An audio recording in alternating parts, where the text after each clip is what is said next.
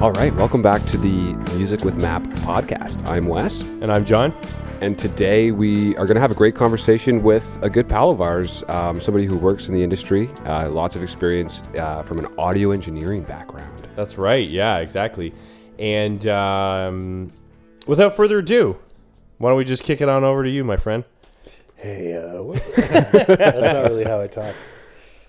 So introduce yourself, and then maybe just like in a nutshell, if you want to just sort of tell the folks what it is that you kind of do in the day to day with your work. Sure. My name's Gavin Wheelahan. I'm a Toronto-based composer and sound designer and audio engineer, and I work on a bunch of random things. But more recently, I've been focused on like post-production for TV and film again after straying away from it for a few years, and actually just started a new company called Megafauna Sound, which is basically just an audio post-production facility for narrative projects like TV and film.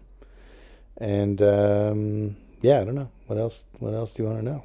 No, that's great. We just needed the plug for your business. I think that's it. Cool, I'm out. Yeah, awesome. Wrap it. Appreciate you coming to hang and chat with us, man, for sure. My pleasure. And look forward to, again, like learning a bit more about the ins and outs of what you do. Obviously, you just touched on that. But before we get into that, actually, Wes and I, usually when we're running groups or anything like that, doing our music programming, we always like to kick it off with an easy one for you, okay? Oh, there's going to be some hardball questions later? Well, maybe. Yeah. Yes. All right, give me your easiest. I know we one. talked about audio engineering. This is actually going to be straight politics. And, Nice. If you want to even give us your insight on like how you feel about vaccines, for example, Great. that would be great too. Sure, you got it. Yeah, like no problem. nothing screams audio engineering like opinions on politics and vaccines. So that's why we're and right it here. would be my pleasure. Great. I think the world needs more opinions. That's about right. those things. Yeah. And actually, if you haven't done this already, I'd recommend getting like a social media page started so that you can really let other people know what your opinions are. Because I can almost sounds like a good guarantee idea. that people will refer to them as though they're just hard science. And like, if I do that, people aren't going to argue with me. It'll just be like civil conversation mostly. For sure. I'll try it That's a out. great thing about that platform. It's not divisive at all. It's not, you'll have none of that. It'll just be so well received. I'm ready. Yeah. And just absolutely revered by the scientific community as well. So, Nice. Yeah. So look into that, I'll check it out. Yeah. It sounds like a great place you guys are it talking does. about. Yeah, it I sounds know. like an open discussion, sort of heaven. That's right. Yeah. And so basically, we're going to try to emulate that with this podcast as well. Yeah. I'm ready. No, but Wes already knows the question. So, let's just check in for some. What do you listen to? You've been listening to anything cool lately? Like, and maybe we should specify perhaps more on like the personal level and maybe like outside of work. Or you could say if it's something work related, I guess. So I did a throwback on the way here because I was thinking about you because I've known John for a very long time. Yeah. And I was like, oh yeah, Queens of the Stone Age. And I listened to, I think, one of the greatest rock albums of all time, which is Songs for the Deaf on the way here. Mm. And but lately, I haven't listened to that in a long time. Mm. Lately, I have been listening to, there's an artist called 070 Shake that I like a lot that just released a new record that is produced by Mike Dean of Kanye West fame and a bunch of other things, which is very cool. I think it's called Wet or something. And I've been listening to, I listened to a lot of One O Tricks Point Never. Do you know who that is? He's like a No. guy. His cool real name name. is Daniel Lopatin or Lopatin. I don't know if he pronounces it the French way because he's American, but he did like the soundtrack for a bunch of Safdie Brothers movies, like Good Time and Uncut Gems. And, Nice. and but prior to that, and also post that, he makes his own music, and it's just such beautiful. It's like futuristic, sort of, it's just really futuristic music, but very melodic and really like emotional, beautiful music. So Cool. go check it out. That is very cool. Yeah. And interesting, always interesting to hear, like, especially, and I know Wes, you can relate to this too. Wes definitely comes from like the audio engineering background as well. And I think that, one thing that we've talked about and one thing I've definitely heard you say is sort of just like a general appreciation for sound and then how that plays into the music that you listen to as well. Big time. Yeah. And so, it can like, sometimes people say it's like, oh, it must be so hard to listen to music without picking it apart. And it can like ruin things for me. If, if I'm like, man, that's a good song if only it was mixed well. And other people are like, oh, dude, shut up. Or like I've had entire live shows ruined because I'm like, who the fuck is mixing this? Or like generally I hate Toronto venues for their sound. Right.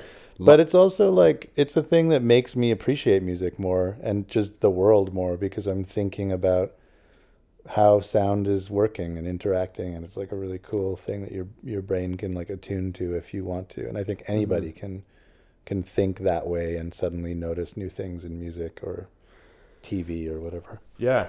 Right. It's an interesting, it's an interesting concept in that you say that. Like, I definitely get the live sound thing because, there is a lot of, there's no right way to do music. There's no right way to mix an album. There's no right way to do sound, but there's some wrong ways to do it. Absolutely, right? Yeah. And especially with live sound, there's a lot of different interesting barriers that people don't always overcome in the most effective manner. But even let's sort of flip the page back a bit, Gavin. How and why did you get into sound engineering or music production in the first place? Like it's people think about, like you just mentioned, producers working with Kanye West and things like that. Like when people think about people who produce music, that's where they go to first. But there's a long linear path to get there, right? Like totally. How did you get started? What like kind of clicked and what attracted you to this work in the first place?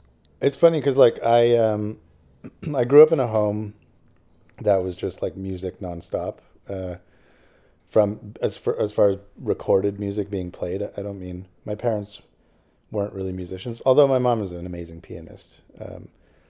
But it was more just that my parents listened to such a broad range of music, like every style, and I mean like really weird, ethnic folk music from around the world, classical music, jazz, rock and roll, blues, everything. So I think that sort of set me up to enjoy sound, in whatever way it came at me.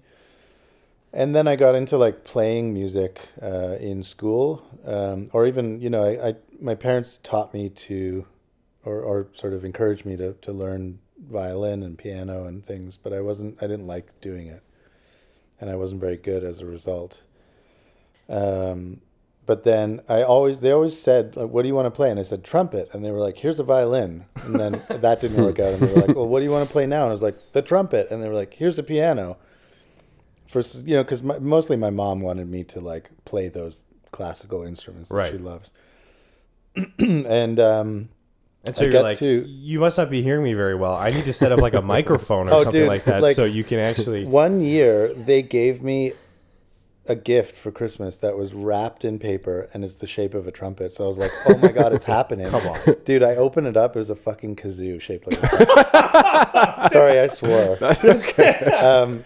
But I was like so mad, because I was like, take me seriously. And then fast forward to grade 6, I think it was. We had band class for the first time, band or strings, and there was a day where you could sort of choose an instrument, and I was like, I grabbed a trumpet, and it was like I was immediately good at it. Like really, I could play it day one. Also because I used to do a lot of sound effects with my mouth and stuff. Okay, right. So buzzing my lips was like something I did all the time to make this like race car noise. So I was like already really good at buzzing my lips, which you have to do to play trumpet. Right. But it was mostly because I wanted it so bad and I loved it, Yeah. And I knew, like my hero as a little kid was like Dizzy Gillespie. I was like, I knew the sound of a trumpet so well, and I loved what it could do. So yeah, I excelled. But fast forwarding again, I kind of, as I got into my teens, I let my, discipline practicing slide and got into girls and partying and things like that. Yeah. Like just rock and roll stuff. Yeah, guy. But I always loved making music, and there was this point where I was also like a big computer nerd growing up. Like we had computers in our house from when I was really young, like before anybody I knew had a home computer. Our first computer was like the screen was black and yellow. Those were the two colors. Right. And then, so I was like always fucking around with computers. Sorry, I keep swearing. That's fine. It's okay. Messing around with computers. And I got to this point in my teens where I was like, I love computers and I love music. How can I make these two things go together? Interesting. But nobody around me was, knew anything about music production or whatever. So I then embarked on this like incredibly long, what should have been a much shorter journey on how to make music with computers, because even the internet was not very good back then to search stuff.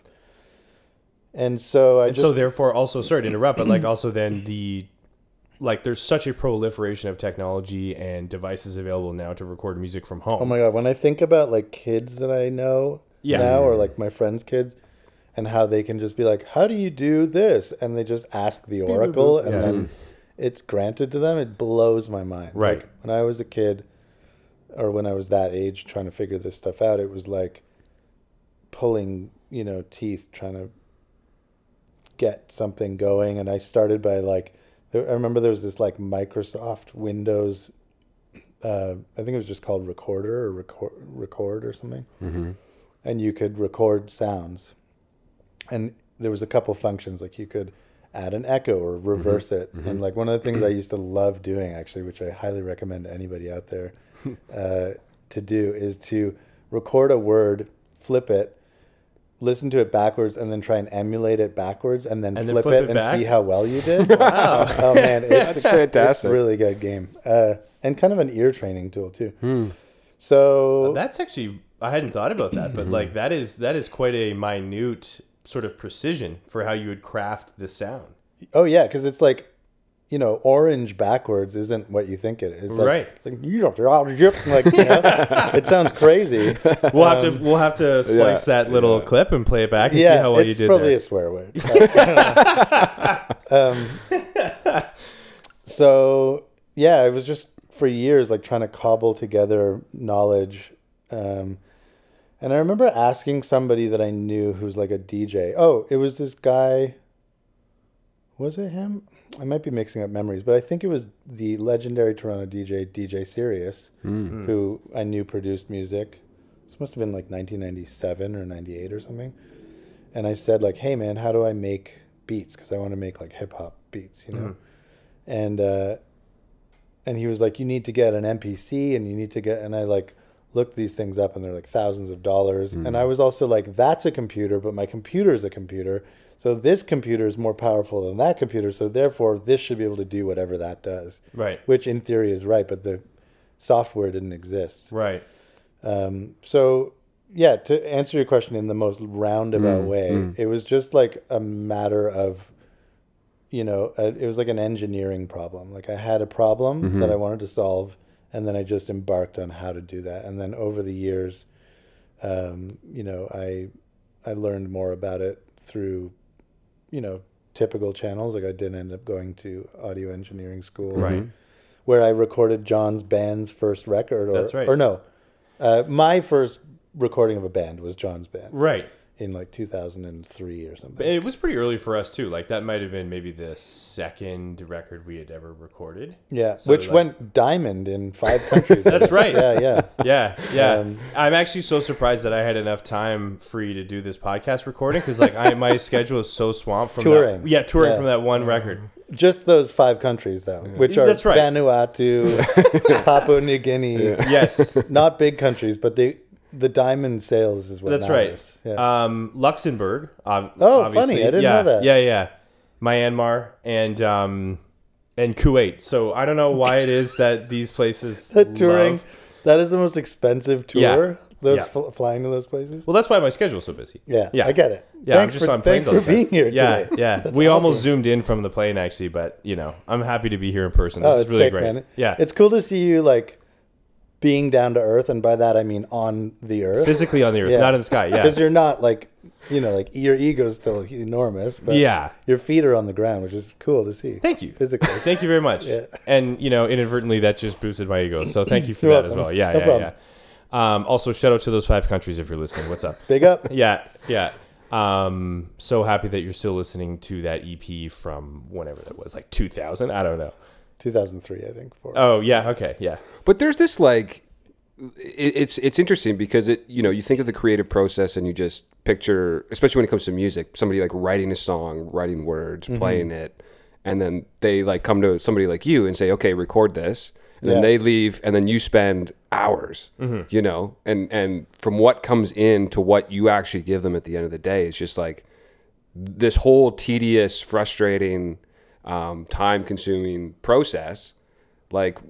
And inevitably, at least when I first started doing sound, like that was all you do is you just spend hours and hours working on projects for people that don't really know what you're doing or care what you're doing. They just want they just want it to sound good. Why doesn't it, like, they just want this to sound like something that's on the radio, right? And it's like you spend like an entire weekend, morning to night, working on something, send something to the artist, and they go, "Oh, is that's it?" Or Can you better turn yet, they this don't up? say Or like- anything. They're just like, can you get this to me by Friday? And you're like, sure. And then you do. And then they're like, you don't hear anything back. And you're like, hey, did you listen to that? And they're like, oh, sorry, man, I haven't listened to it yet. I haven't had time. You're like, cool, because I didn't sleep all week to make that happen for you. But whatever, No no, problem. that's Take fine. your Yeah, time. yeah, yeah.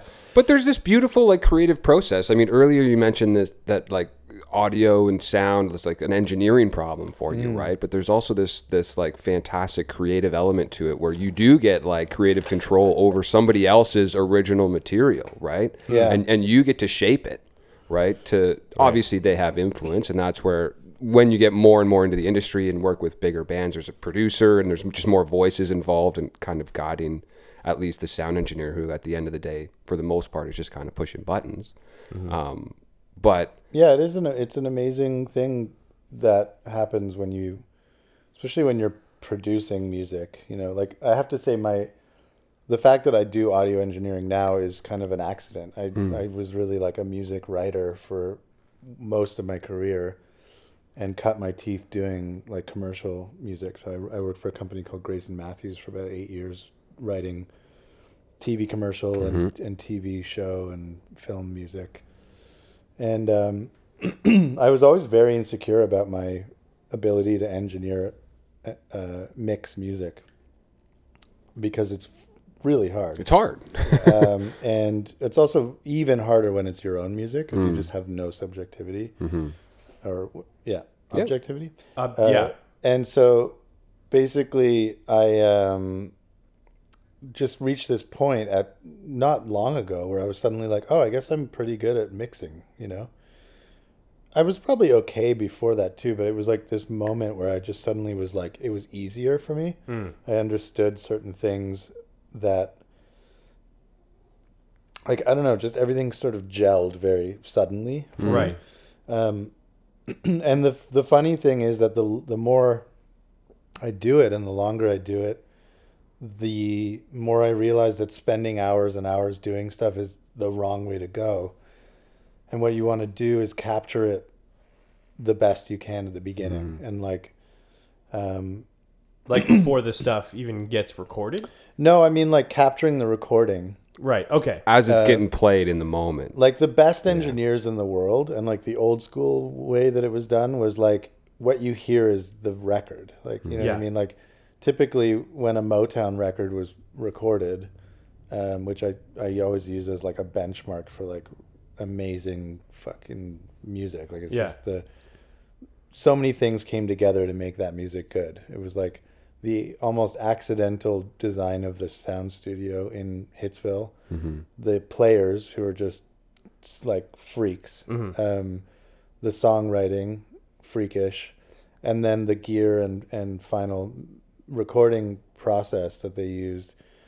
But what was amazing was how simple the recording process was. It was like a lot of the time very few microphones, just perfectly placed. The mixing was actually done a lot of the time, not necessarily in Motown, because they started to use more tracks and stuff at that point. But like a lot of like older recording was mixed by how far away you were from the microphone. Yeah. So it was like singer here, everybody else over there, and you know, drums are the loudest, so they're the furthest away. Right. And then they started doing things like putting a mic over the drums and whatever. But the point is that like mixing a record was the same almost process as recording a record, because you would get things sounding good in the room, and then you're like, all right, hit it, and people would play, and there might be some sort of color added in the final stages with an echo chamber, or you know, some kind of tape, you know, pushing it hot onto the tape and getting more